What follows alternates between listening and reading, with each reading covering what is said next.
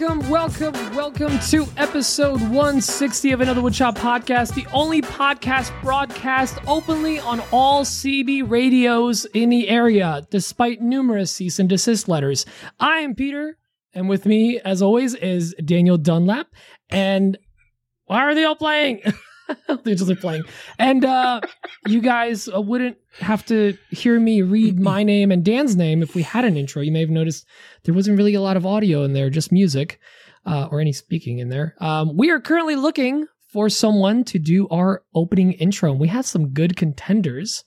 But before we get to that, Dan, did. How are you? I'm good. I'm having a hard time breathing currently. I don't know what. I think I huffed a mosquito or something. Yeah. You ever done that? All the time. And yeah, I got a little frazzled because my audio started all playing all at once. We'll get this down sooner or later. We'll get this down, but we have some great contenders. But before we get to that, I'm going to stall now as Dan pulls up the list of patrons. Oh, we we'll figure this out, guys, eventually. But if you are confused about what we're talking about as far as the intro goes, Mike usually would read the little intro. Hello and welcome to Another Woodshop Podcast. All of our names, our socials, yada, yada. And then we'd get into my intro. Now, we don't have anyone doing that because Mike's not on there. So last week we just bleeped it, I think, or did crickets. Nice one, Dan. I like that. Yeah, I like that. And we had some people call in, and we're going to play those in a little bit.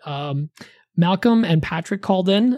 But if you have a velvety voice and if you want to be part of AWP history forever, despite, better reason, you can call in and send us that audio, or don't call in, record it and then just email it to us to anotherwoodshoppodcast@gmail.com. Now I'm done stalling, Dan. Yes, I'm ready. We got 2 newcomers. I think we missed 1 newcomer last week. That's my fault. I'm still huffing and puffing trying to get the mosquito out of my throat. So I apologize there.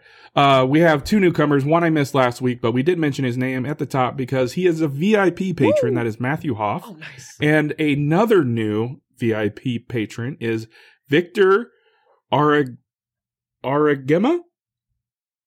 I'm sorry if I butchered that, Victor. I apologize, but he's also a VIP guys. Patron. And what about the rest of our top tiers? All our wonderful beeps. Well, let me. Nope. I'm getting this down. What is going on here? Nope. We might need to stall some more. Well, thank you for those top tier patrons that just joined us. Dan's going to read off the rest of them.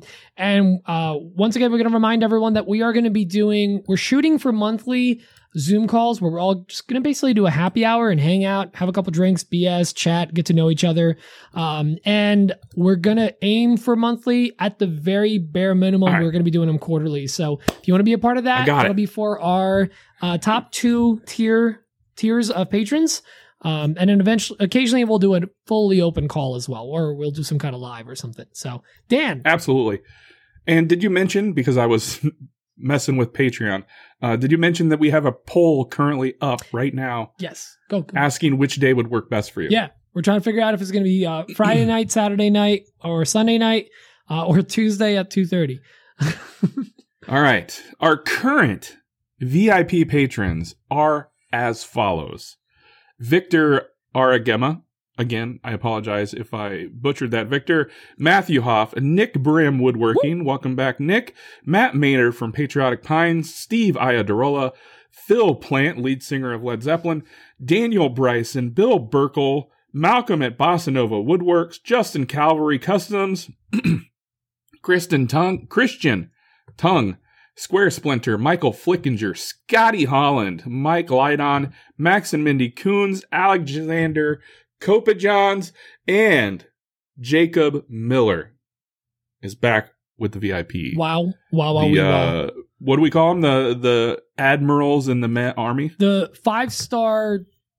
Oh, you're changing it up on me. Yeah. Well, last week I kept adding stars. So how many stars can I have? I think we ended up with 5-star admirals of the AWP Army Naval Fleet. Naval Fleet now. Cool. The USS AWP. Our naval fleet comprised of like John Deere boats and John Deere rickety boats. old shafts. Rickety old rafts, I mean, not shafts. Well, you know what? if John Deere started making boats today, they would already be not like they used to make them. Oh yeah, because I think they're just John Deere boats. They're just crappy old aluminum boats that some redneck painted green. That being said, if anyone's interested from John Deere to sponsor this podcast, we're very open to that, to changing our minds. I mean, I would take a John Deere tractor any day. I would absolutely. I would take a John Deere. What else do they have? Do they have other things other than tractors? I would take a John Deere like lawn sprinkler. Have you ever seen those little tractors that hook up to your hose and they just kind of move with the water pressure? No. I would take one of those. No. So is it like a thing? Is that a Nebraska thing? Maybe. I don't know. Oh yeah, the water pressure from the hose like just moves the tractor just enough to get it to move around. This is a thing I need to look up. Here I am standing there like an idiot watering my own grass like a pleb. Yeah. You need to get a John Deere sprinkler. You know, when I was growing up in Soviet Poland, we didn't even have hoses to water our grass. We had to just You didn't even have water. You'd go to the sink, you'd fill up your mouth, and you'd run out to the garden and go and then you had just keep doing laps. What I find most important there is like you had running water? Like in it from a sink? I mean, didn't you have to like go to the town square well? Stop it, man. My friends are going to judge me. They think I'm rich. Okay. Was it running? I wouldn't say it was running. You're the Bruce Wayne of Poland. Look at all this money. Oh, okay. You got running water. I was like, why Bruce Wayne? Because he's rich. That's right. Yeah. Yeah, he's a billionaire. I thought it was because of my underground bunker because of all the bombs. I thought we weren't supposed to talk about that. Anyways, before we get to what's on our bench, we're going to listen to some of these new intros, and we want you guys to write in or message the podcast account and tell us which one is your favorite so far. So we've got 3 entries. One is from, actually 4. They're from 2 people, and one's a funny one and one is an actual entry. So why don't we start with Patrick? I think it's this one right here. So we're going to play this one. This is his very similar to the original intro. Hello, and welcome to another Woodshop podcast with Daniel Dunlap of Daniel Dunlap Woodworks and Peter Kapar of Petrie's Workshop. You can find them both, as well as the podcast, on Instagram and YouTube. I love it. Love it. Very much WWE announcer voice, which is funny because that's the second one he called in with. Or maybe don't play the same one twice, dummy. All right, this one, WWE. Hello and welcome to another Woodshop podcast with Daniel Dunlap from Daniel Dunlap Woodworks and Peter Kapar from Petrie's Workshop. You can find them both, as well as the podcast, on Instagram and YouTube. Let's get started! I do like that end, though. That's very nice. That we might have to just work that in somewhere. Yeah, we could clip that and use that in future like broadcasts. Oh yeah, they get cast pretty broadly. We're on CB radio. Did you know that? Yeah, that's what I heard in the beginning. All right, now we got the one from Malcolm at Bossa Nova Woodworks. This is the real one. Hello, and welcome to another Woodshop podcast with your hosts Daniel Dunlap of Daniel Dunlap Woodworks and Peter Kapar of Petrie's Workshop. You can find Dan and Pete, as well as the podcast, on Instagram and YouTube. I love it. That's like such a like contrasting difference between the one we just heard and Malcolm's like very chill, very relaxed. Yeah, now intro. He did have a bunch of bloopers to go along with that, which I love. Right now I'm on board with just bloopers. The whole blooper intro. So let's listen to that now. Hello and welcome to another Woodshop podcast.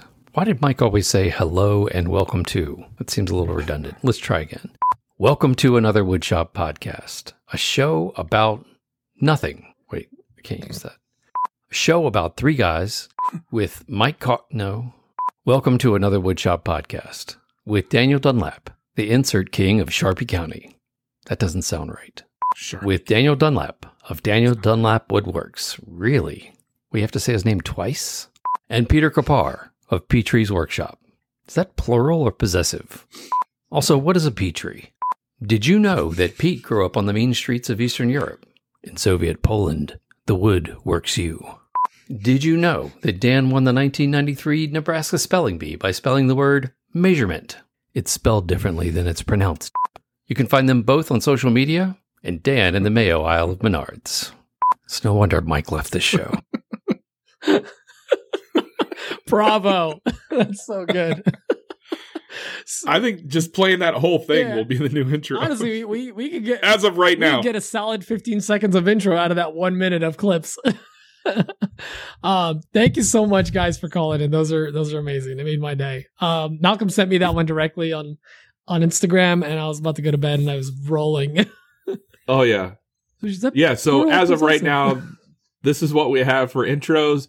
If you want your voice to be heard, be sure to email us at anotherwoodshoppodcast@gmail.com with your intro. And keep it to about 15 seconds. Yeah, with your entry into the intro contest.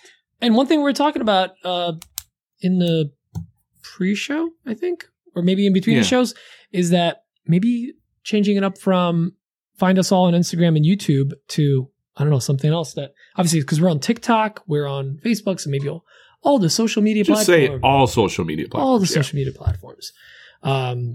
Yeah.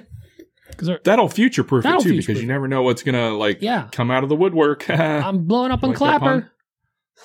Oh, yeah, Clapper. Jeez. Well, speaking of Clapper. What's on my bench? Oh, that's happening. Yeah, and Dan, since you don't have panic in your voice and you sound completely ready, what's on your bench? Basically the same thing as last week. It's nothing real exciting.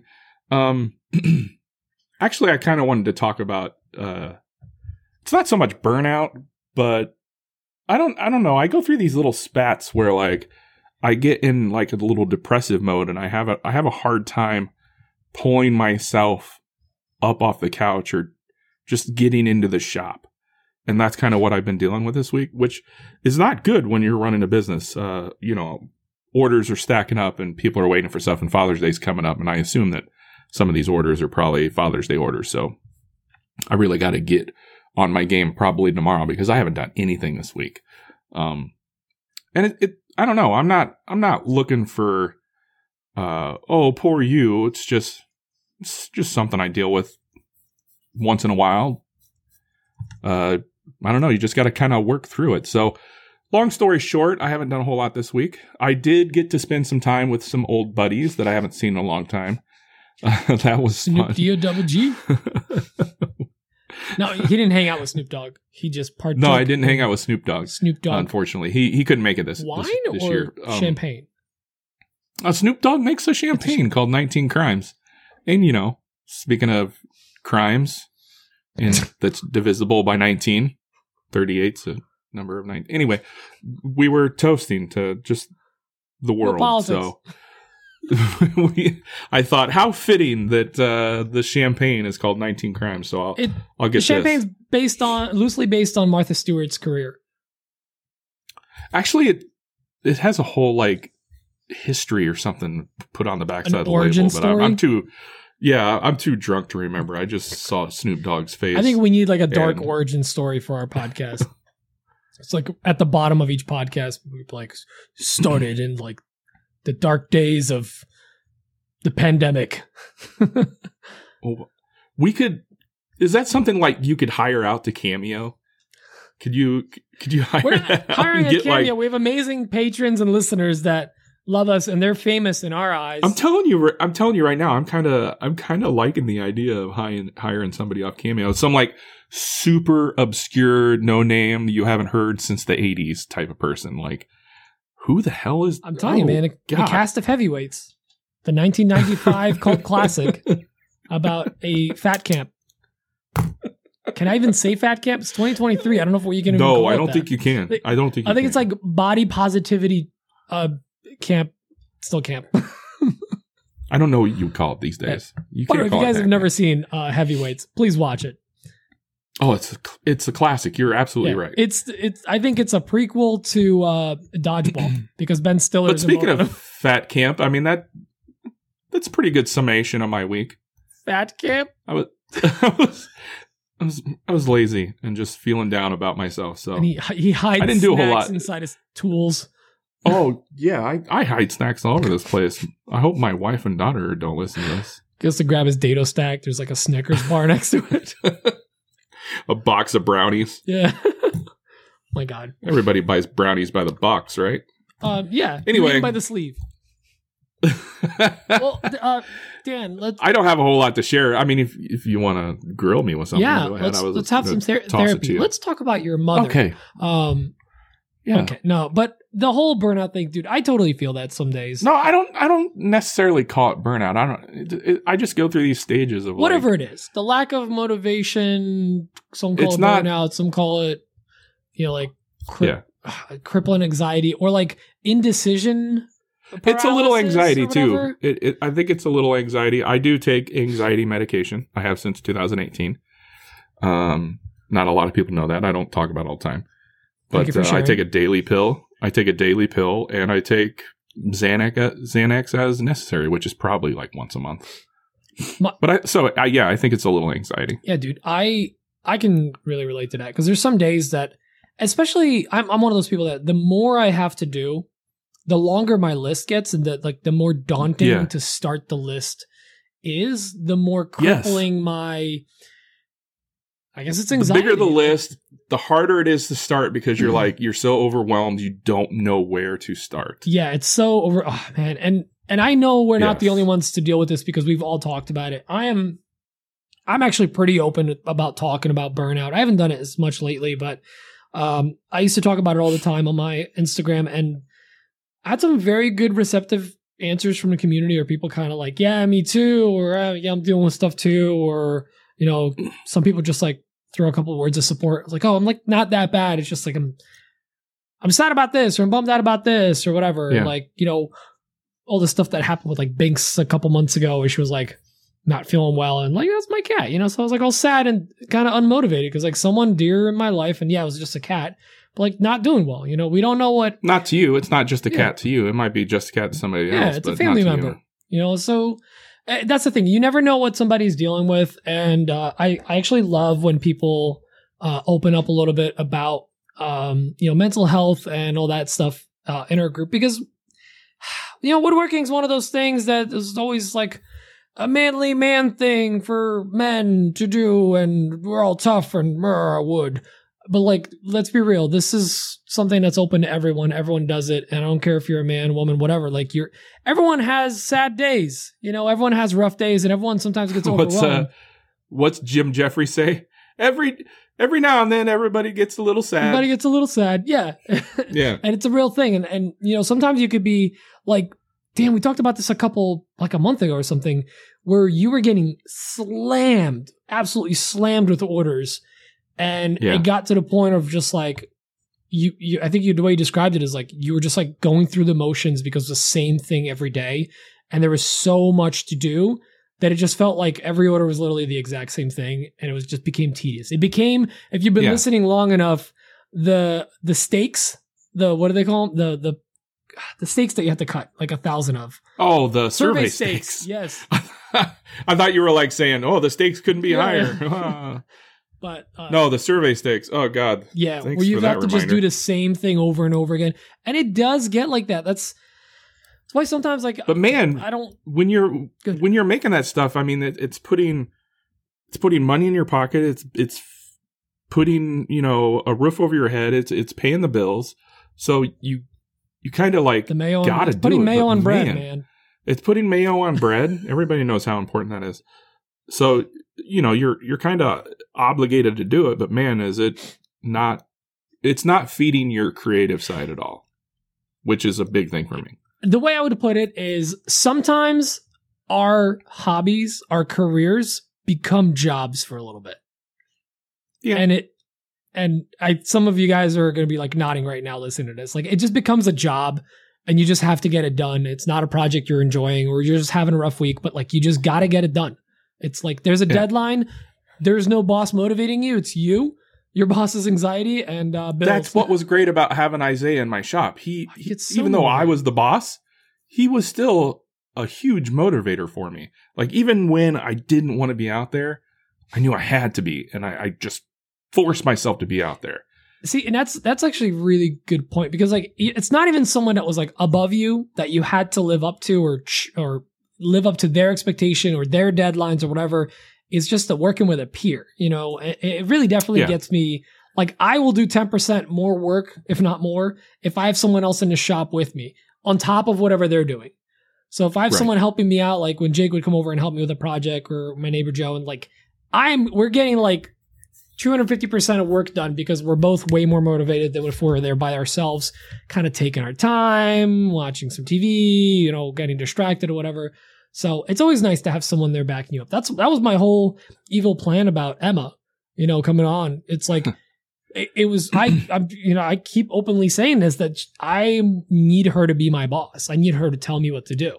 Like, she's getting integrated into everything now. We're working together, and anytime we sit down to work together, it might only be for an hour or 2 hours every other day. Right now, as like, she's now almost done completely with teaching, just one more day of teaching.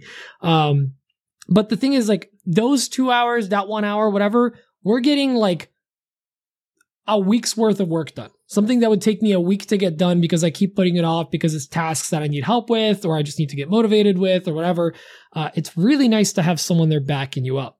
That's why it's good to have 100%. A support system. So if you see someone struggling with a project or whatever, like, just give them a kick in the butt, or hold them accountable, or motivate them, or talk to them, because like we could all use that little motivation sometimes, because this stuff gets tedious occasionally. And then the other thing I'm kind of dealing with right now is I'm like 99% done with this farmhouse table. Right, and I realize previous hosts probably would have knocked it out in 2 or 3 days, but I'm not the previous host. He's not the man he used to be. I'm not. I'm 99% done with this table, right? I've got the top done. The top is gorgeous. It's going to be amazing. I have to put a leaf in this table. So I'm at the point right now where I have to cut everything down the middle. And for some reason, that has given me a hell of a lot of anxiety, because I put so much time into this table, the top and the base, and the top alone I'm out of pocket on the top alone like $500-$600. And dealing with that big oak door that I did a while back, which didn't end well. I ended up having to remake that thing. You remember that? I'm a little gun shy. I'm a little wood shy, as it were, of having to cut this thing in the middle. So, I need to just get on the horse and do it. So, anyway, woe is me. That was my work. What's on my bench. Woe is me. I mean, you were busy all week. What about you? You still did stuff. It's just like there's nothing that like jumped off the page. Nothing really to brag home about, I guess. Write home about? Brag about? Yeah. Anyway, just standard week. What about you, buddy? I was like thinking, like, what did I do this week? Because first of all, we're recording on a Wednesday. I guess I'll start with that. We're recording on a Wednesday because tomorrow on Thursday, he's getting his surgery. I am going into surgery to get all 4 of my wisdom teeth removed because I waited till it was too late. I misunderstood your surgery. Oh, no. Okay. Good old addictomy. But I'm getting one of my wisdom teeth. All my teeth are impacted, if you know what that means. Basically, they're growing in sideways, pushing up against the other teeth. And I've been putting off getting them taken out for like a decade now. And one of them apparently within the last couple months cracked. And they actually pulled out a couple pieces while I was in for a cleaning. They're like, you got to get this thing out now. So like, cool, great, this sucks. So tomorrow I'm going in for surgery. I'm going under. Apparently it's going to be like 45 minutes to an hour. And then... they're not just taking out the one. They're taking out all 4 right? at once. Yeah. I mean, might as well if you're going to That's go big. what I said. Just get them all out of here. So I got to get that done. So Emma's taking me tomorrow. And she's going to record every moment, she is going to lose her phone. Come on. Her passcode. But the world needs to see Loopy Pete. And if you see Loopy Pete once a week on the pre-show. I mean, loopier. Yeah. Or towards the end of a podcast recording when I've maybe hit the beer a little too hard. So aside from that, like I was kind of thinking, like, what did I do this week? I was busy all weekend. Emma had her second to last show, but last show at the big studio that she's been with for a very long time. So I went to watch her kids perform, and that was that was my Sunday. But Saturday, I was actually in Connecticut with KJ Sawdust, Keith Johnson, for like all day. We were doing I think I've heard of him. Yeah, floating. He was installing these floating shelves in. If anyone follows him, he up and coming account. You should check him out. If you've been following him, he did those like massive walnut desks for a podcast studio and office with those like tambour legs. Yeah. That's the space we were in. So we were in like the podcast studio that has like this purple padding all over the walls that matches the legs, the tapers that he put on the tambour. So we actually had to pull that off, find studs, get everything. He had these custom brackets done, and it was in a corner, so we needed to like brace off the side as well. And we, for hours, were working. We finally get the first shelf in, perfect level, everything's cut nicely. And I look at my watch and it's like, oh, it's 12 o'clock. We just got one in. So we literally left there at like 5:30, but they looked gorgeous and flawless. We cut in the foam around it, put it back on the wall. So it just looks like they're just coming out of the wall and they're rock solid and they look gorgeous. And he did a great job on it. I got to help him out. That was a fun day just hanging out. And you know, it was one of those fun experiences of like, wow, we've been like going through this whole thing, which like all these things were going wrong. And we kept trying to fix things and working around each other and helping each other out. And 8 hours in, we did not want to kill each other, which is like big. I literally was telling, that's huge. I jokingly sometimes will be like, wait, am I your Craig? Like, Jason Hibbs is, Craig backup guy. I'm like, wait, am I your Craig?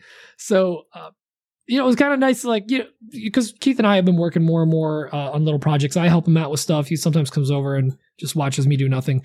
But it's good to know that like I can work with this guy for all day and not want to kill each other. So it's like if we ever work on a project together, we're not going to be down each other's throats, which is nice. So that was my Saturday. Got all that done. Sunday of the show. This week, we're just kind of getting a lot of stuff ready with Emma coming on because I've had her since Monday, really. She hasn't been teaching. Monday, she had a boat showing. That's a long story.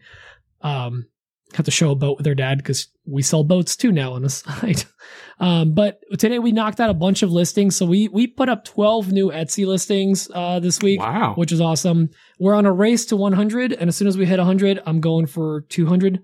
I'm going to try to double and just going to start throwing up projects up there. Next, we're going to be focusing on some digital files. So again, it's one of those things where like once you have someone with you, suddenly your list starts getting cleaned up real fast because like you're just knocking stuff out. Unfortunately, I'm getting to that point in my list where every task on there is like Peter in front of a computer designing and working on something that only Peter can do, which kind of sucks. You know, it's like if Kayla was backing you up with a bunch of stuff, administrative, whatever, and then you suddenly got into like all the CNC custom projects you have to do, like she literally can't help you in any way, you know? So I'm kind of getting to that point. And one of our questions, I think from Thomas, talks about why this stuff has kind of been put on a back burner. So, been working on that. And then, and then yesterday, my buddy Carmine was here. We ripped out most of all the cabinets out of the Sprinter van that we've been working on. And we started building out new cabinets. We're going to be putting in a new floor, all that, planning out the electrical for the actual cabin. So the fridge went in yesterday, the cabinet for that. We still just need to put faces on that. And then we're going to start going counterclockwise and putting in all the benches and whatnot.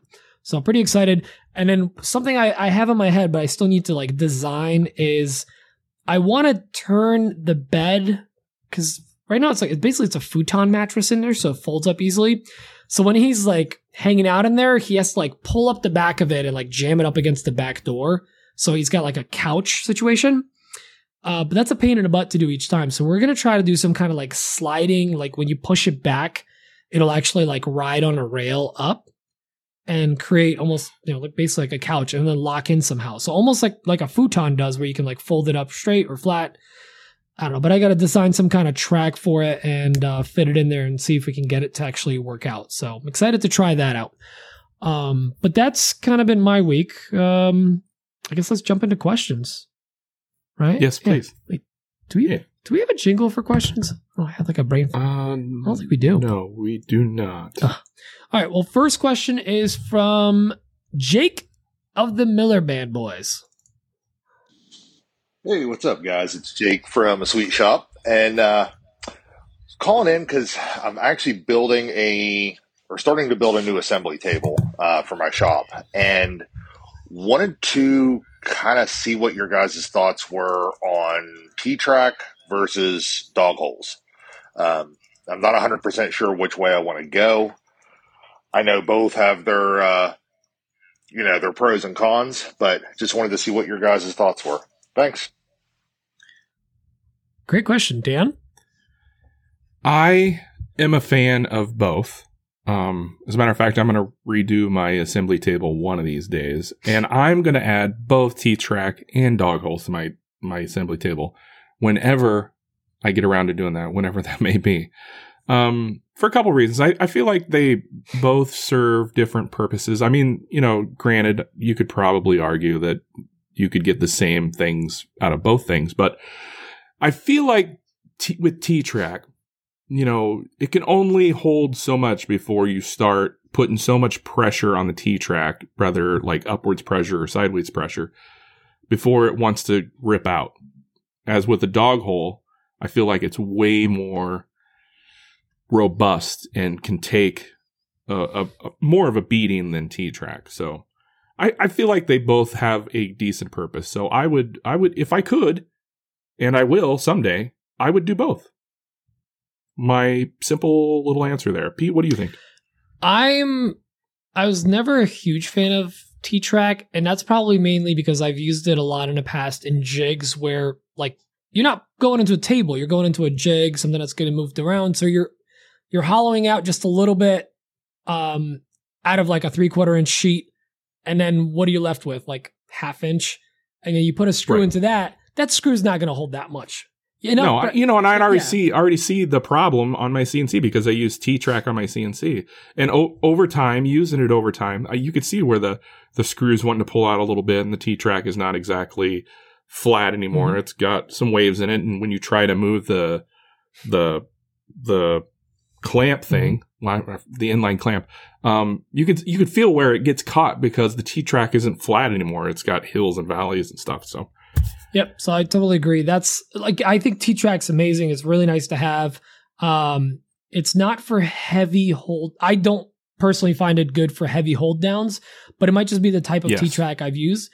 I do love it for fences and for little guide rails or whatever. Like, it's pretty dang good.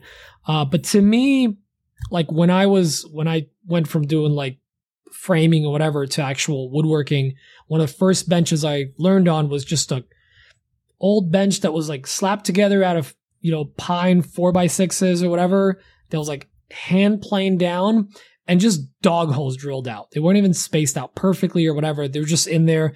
And there's just something about like how solid it feels. Now, the thing is, a lot of times people are like a TSO table. What's the Festool table?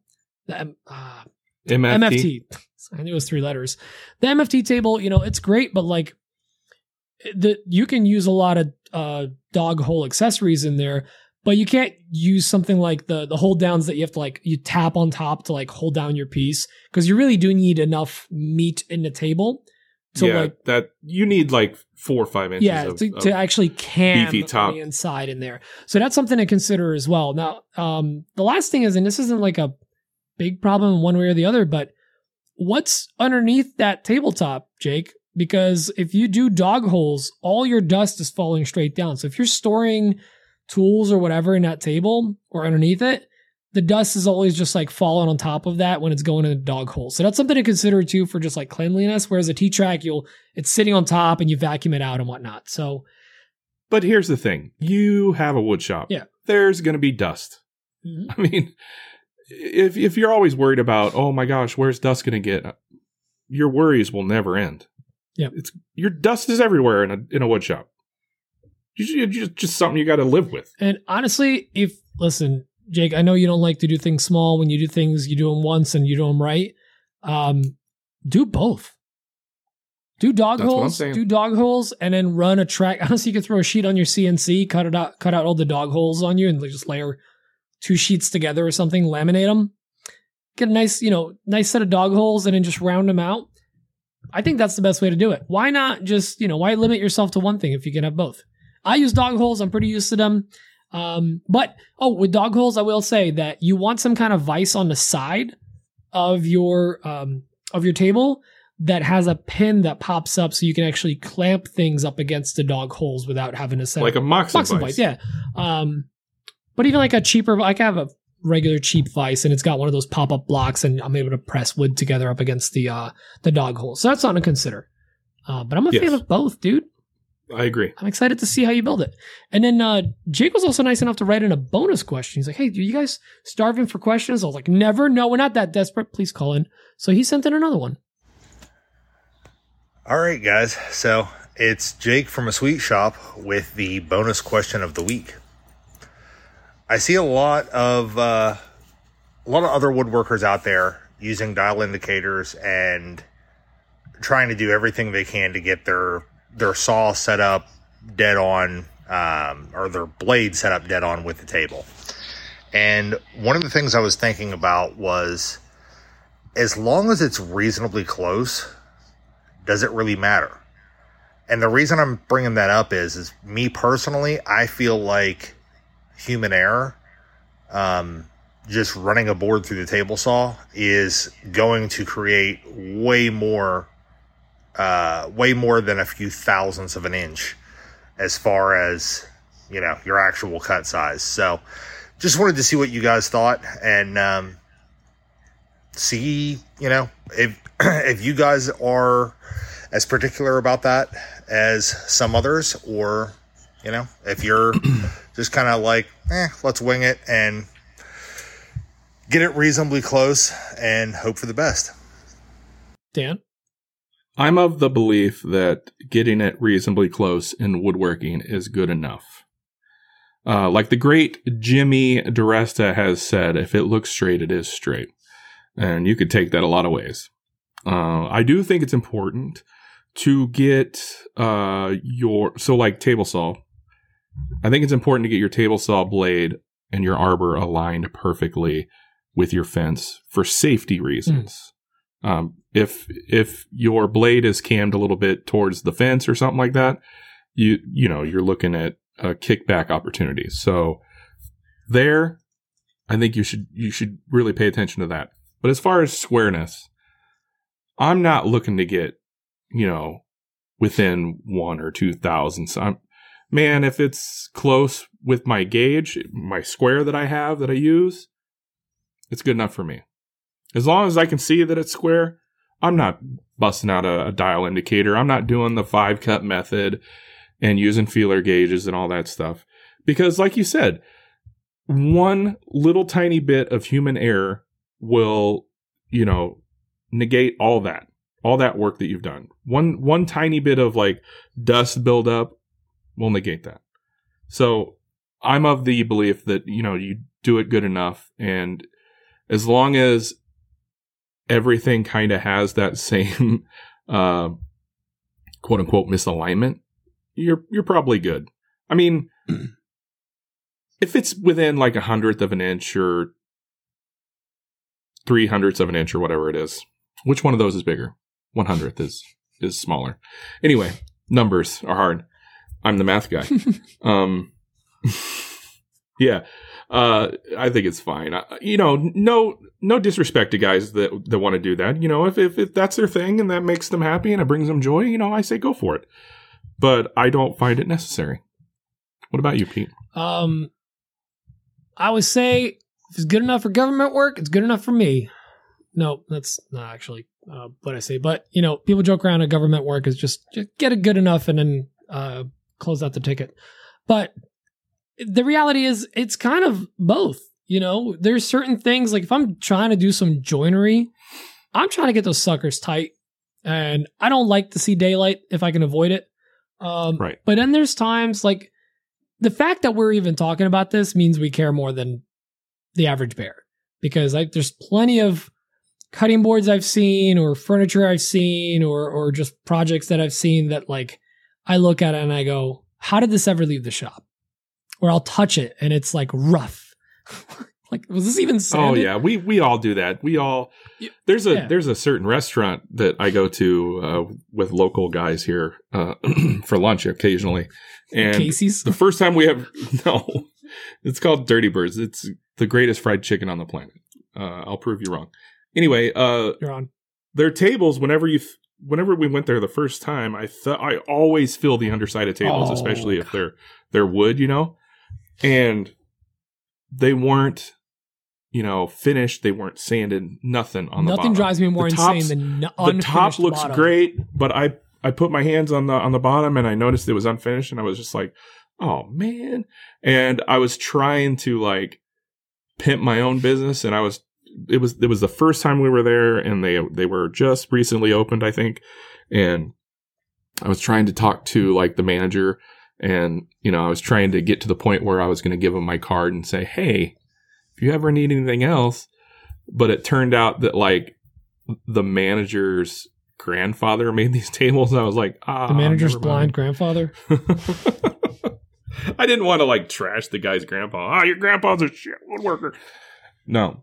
Anyway, I think we're a little off track. Yeah. What was I saying? But yeah, no, I think, there's certain things that, again, joinery, things that you want to try to match up perfectly. Or it's something that's going to be very visible, or you're almost like trying to prove a point. You want a nice tight joint on a miter, or you're doing like a X frame legs, like a half lap joint or some kind of more intricate joinery, and you really don't want to see daylight. A lot of this stuff you can fix in post, little glue, little sanding, and you're good. But sometimes you're just trying to get it perfect.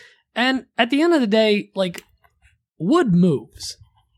And there's a really good chance that you're going to get that joint perfect, whatever, deliver, and then like see it like 3 months later and it's going to be a gap. It can happen. I mean, it will happen depending on where it is. Or the opposite. There's times that things will like check or expand or something. We actually went with, when I went with Keith, we were looking at like the desks, and he had tons of like stabilization that he had to do to these slabs because there were like little hairline cracks and spots. And he saw something from like across the room, like, what? He's like, I stabilized the heck out of that. And he just like walked away. I'm like, what are you talking about? And I like touched it. And yeah, it was like ever so slightly raised where the epoxy was in there, because it like the wood expanded with humidity and just moved a little bit, and you could feel it. But like I wasn't even looking for it. So it's something that like we see if we care, but most people are never going to notice that kind of stuff. So basically, as far as dialing in your tools, you want to dial in your tools as best as you can. I think Dan hit it on a nose, though, on a head, whatever. It's very much for safety. Last thing you want is a blade binding, or, polish up your cast iron, because there's nothing less safe than like trying to force a piece of wood through a cut because it's getting caught up literally on the cast iron. You want it like butter. You want to be able to slide it through without any effort. I've heard of people like waxing their blades or their riving knife too, or waxing your fence, which I used to do. I haven't done in a long time. One of the things for me was like, I was just like forcing these boards through the joiner, taking light passes a couple of weeks ago. And I'm like, what is happening? And then I realized the cast iron just completely was like rough to the touch. As soon as I buffed it, it was like butter. So I think maintenance is very important, but you don't always have to kill yourself for these perfect cuts or perfect joints. Yeah, I took Jake's comment and question as like, if let's say you're building a crosscut sled, how close to 90 do you get it? Do you break out the filler gauges and do the 5-cut method and do that whole hubbaloo, or do you just get it close enough? And I'm of the close enough camp. Which is right next to the fat camp. That's the fat camp. Heavyweights. So the one thing that stuck to me a couple of months ago, some other podcast, sounds like Shop Noise or whatever, something like that. Shop Noise. It was Keith and Jason was, they had like a patron thing where he actually was in the UK and was working on a project with one of their patrons. And oh yeah, he was working on the project, and they were measuring to millimeters because Soviet UK, yeah, they're East, Europe. And And they're measuring 2 millimeters, and Jason was like, I'm used to going to like the 32nd at least or something. And the guy was like, we go to millimeters here. We don't really do fractions. And that's kind of true. Like, you don't need to go less than a millimeter, you know, like a millimeter is what, like a 16th roughly, something like that. It's like, you don't need to kill yourself. This stuff's going to match up pretty nicely. One example I'll give you is where you don't need to really kill yourself. Let's say you're working on a tabletop and you're getting all your joints and everything looks tight, and then you're seeing a little bit of a gap. Run those boards through the joiner. Well, guess what? You might be putting pressure on the front or the back end of that joint. And when you put those boards together, oh, great, perfect joint. But then if you measured, you might be like a 16th or 8th off from the front to the end of the table. So like, it's okay. No one's going to feel that unless it's like a major thing that is very visible. No one's really going to notice. So don't kill yourself. And especially if you are having to deliver a lot of projects and a lot of products like you are, you know, you're good enough is probably way better than 50% of the people out there for their top level work. That's probably true. Probably true. I've seen Jake's work. He does great work. Good, solid work. Good question, though. Questions, plural. The last one is from a gentleman in France. And I think this is it. Oh, come on, kid. There we go. Gator don't play no shit. That is not it. Oh, that's not it. Sorry. It moved on me. French.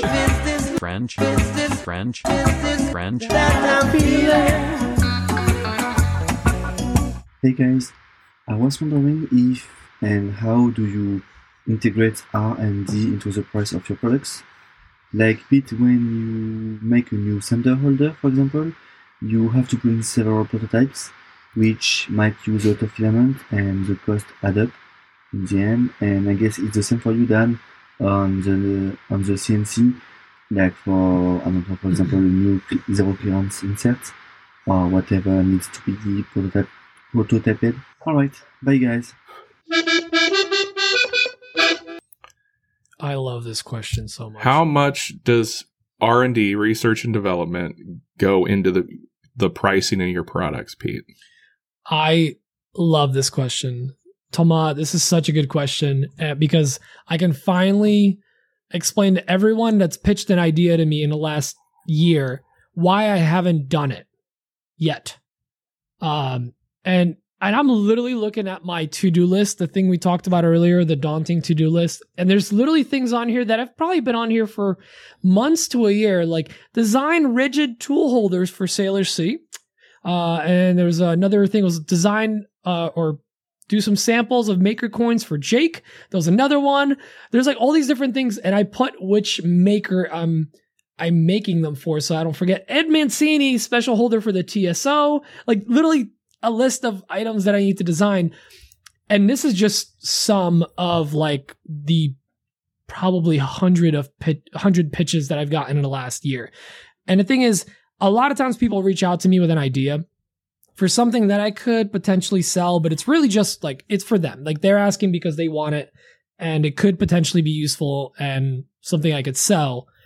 But a lot of times for me to sit down and design it, it's hours of work with 3D printing or even with woodworking. It's hours of labor to actually create the product. In this case, it's a printer doing it, not me, but still I have to wait a couple hours each time before I can test the item and see that it doesn't fit and what I have to adjust and whatnot.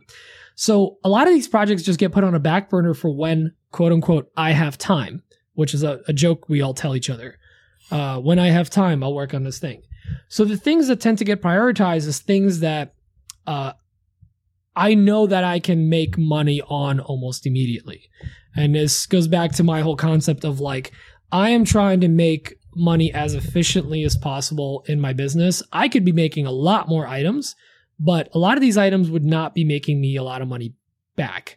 And it's not worth for me to have 150 items that I sell a lot of 30 of them, you know, and have all these little things that I need to hold some kind of inventory for or hold a file for, always make sure I have stock of material for.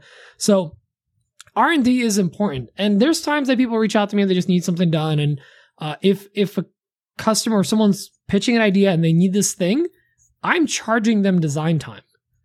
And my design time is anywhere from $50 to $75 an hour. I've done more too, depending on what the job is, but about $50 to $75 an hour for the design. If I have to get into Fusion, model it, get it right, and then send it to them for approval, that is getting worked into the price. That being said, if it's something simpler, I kind of waive that and just kind of like, whatever, I can get away with it.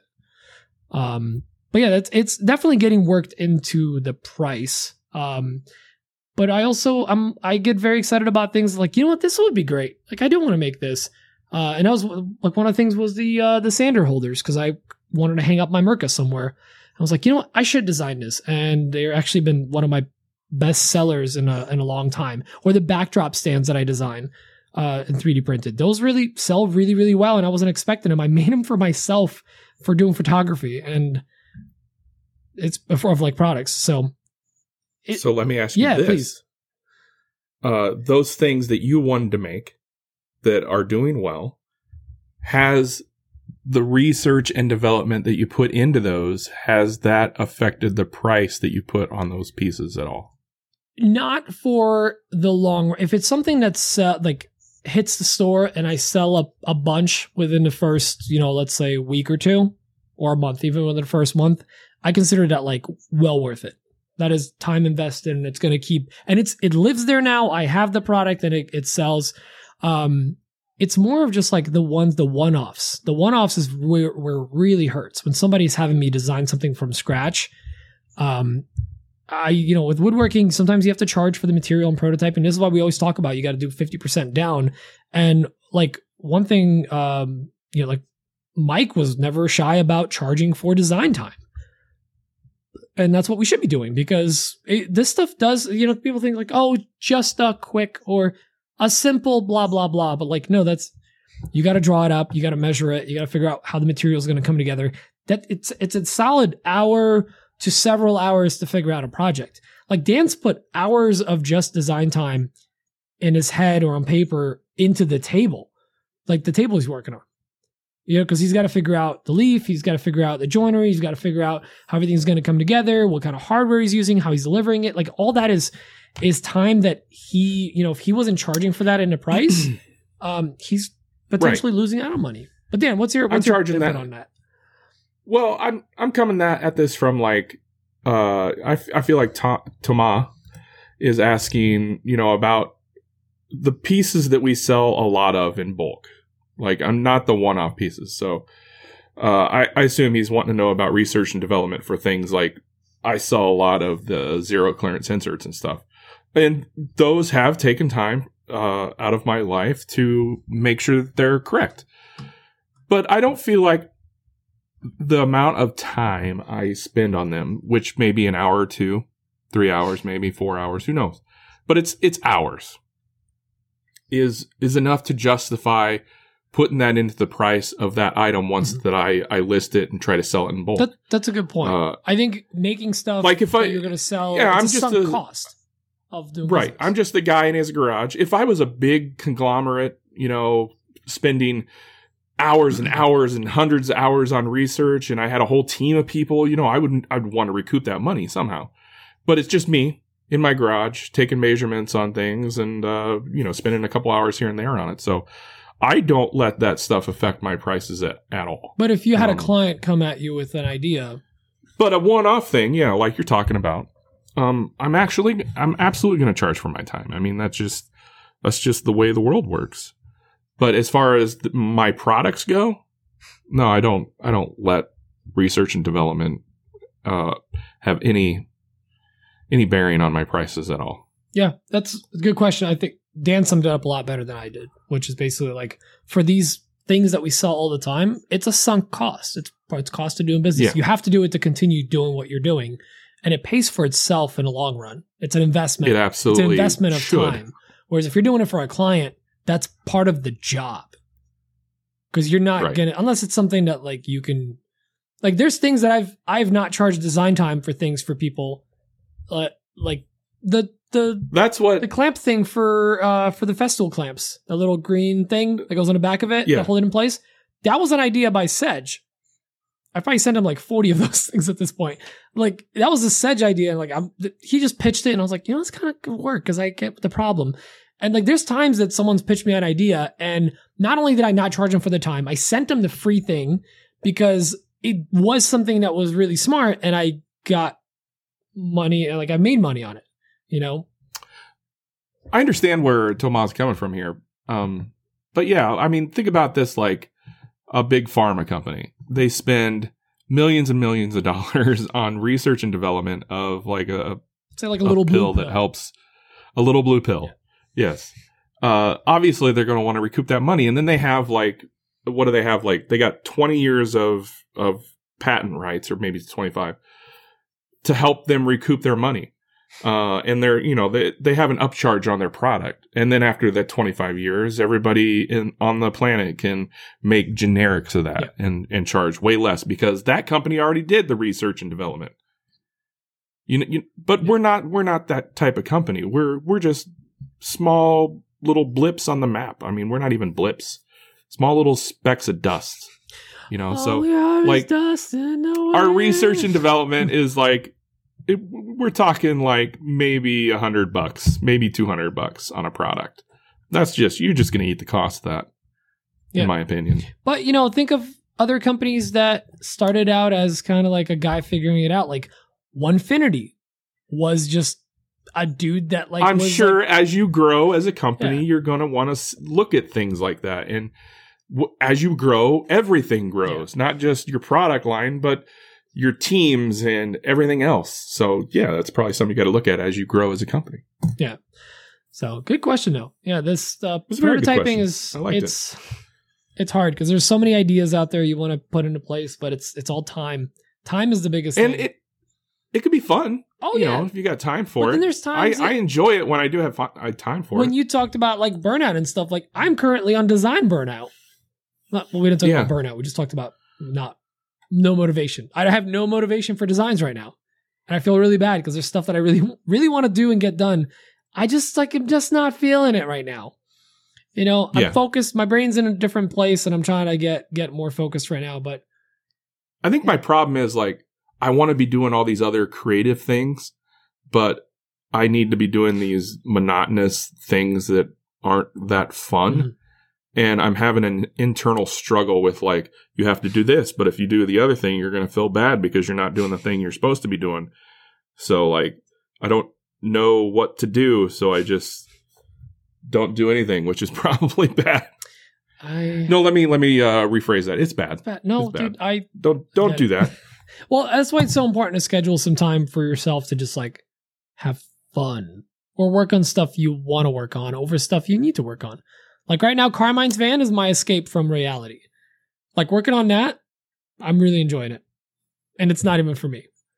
But it's something that like that does look fun. It's something I've always wanted to do. I think it's just cool and it makes me feel really happy. And the way his face lights up when he sees like progress on the build, it just like makes me feel good. And it's something different that I like, like it's gotta work around curves and do like funky stuff with it. And I gotta figure out solutions. It's like more fun than like sitting there in front of a CAD program and trying to design something right now. So I'm enjoying my little escape from reality. Amen. Yeah. And women. And we're inclusive here. Amen. A women. Wow. That is the most equal opportunity thing Dan's ever said. Anyways, do we have any other questions? No, that's is that it? That's kind of it for questions. Wow. Yeah, I mean, not too bad. Listen, there's 1/3 less conversation. We're still heading an hour, so that's pretty good. I think we're doing all right. We're doing all right. We're doing good. Doing good. Yeah, like we talked about in the top of the show, if you want to help us get our intro back in line and you have a velvety voice or you want to be heard on the radio and you want to tell your mom and dad that you're famous, send us a new intro in your voice. You don't have to say the same words that we had before. You can come up with something else. We just kind of want you to hit all the points. You can find all our social medias on all the social medias. See, I'm not good at this names either. Yes, there we go. Names, the podcast name, and where you can find Just us. a quick that's ASL in there, age, sex, location, Yeah. where we're at. Oh, that brings me back. Anyway, what else, Pete? Nothing. And we're going to have some guests coming up. We're currently in the process of scheduling. We wanted to do a couple episodes just solo to get in the groove of things. And I think we're doing well. I think we're in a good groove. Some kind of groove. I think one could argue this is more of a dado. I was thinking more of a rabbit. Oh, rebate? The rabbit. Oh. Isn't that what they call it over across the pond? A rebate? A rebate plane? A rebate? You use a rebate plane? Yeah. They don't call it a rebate over there? I thought they call it a rebate, not a rabbit. 11% rebate? Menards. This is getting off the T-track. Oh my goodness. There you go. Yeah, you like off that? The T-track. Hey. There you go. Well, thanks. Oh, there's a show title. Thank you for joining us, everyone. We will see you all next week. Next week. And a big thank you to our patrons, as always. Yes. And next week, we were 100% be on Thursday unless something changes. Dan, let me know about Thursday. But I'm like 97% sure we're going to 97% sure that he's going to be here on Thursday. So we'll see. If not, it'll just be a one-man show. Kidding. I can't do this by myself. I'd like to see you try. I'm not even going to attempt. We may or may not have a guest next week. Yeah, we'll figure it out. Tune in to find out. Okay, love you all. Bye, bye, bye, bye. All right, see you next week. Love you a long time.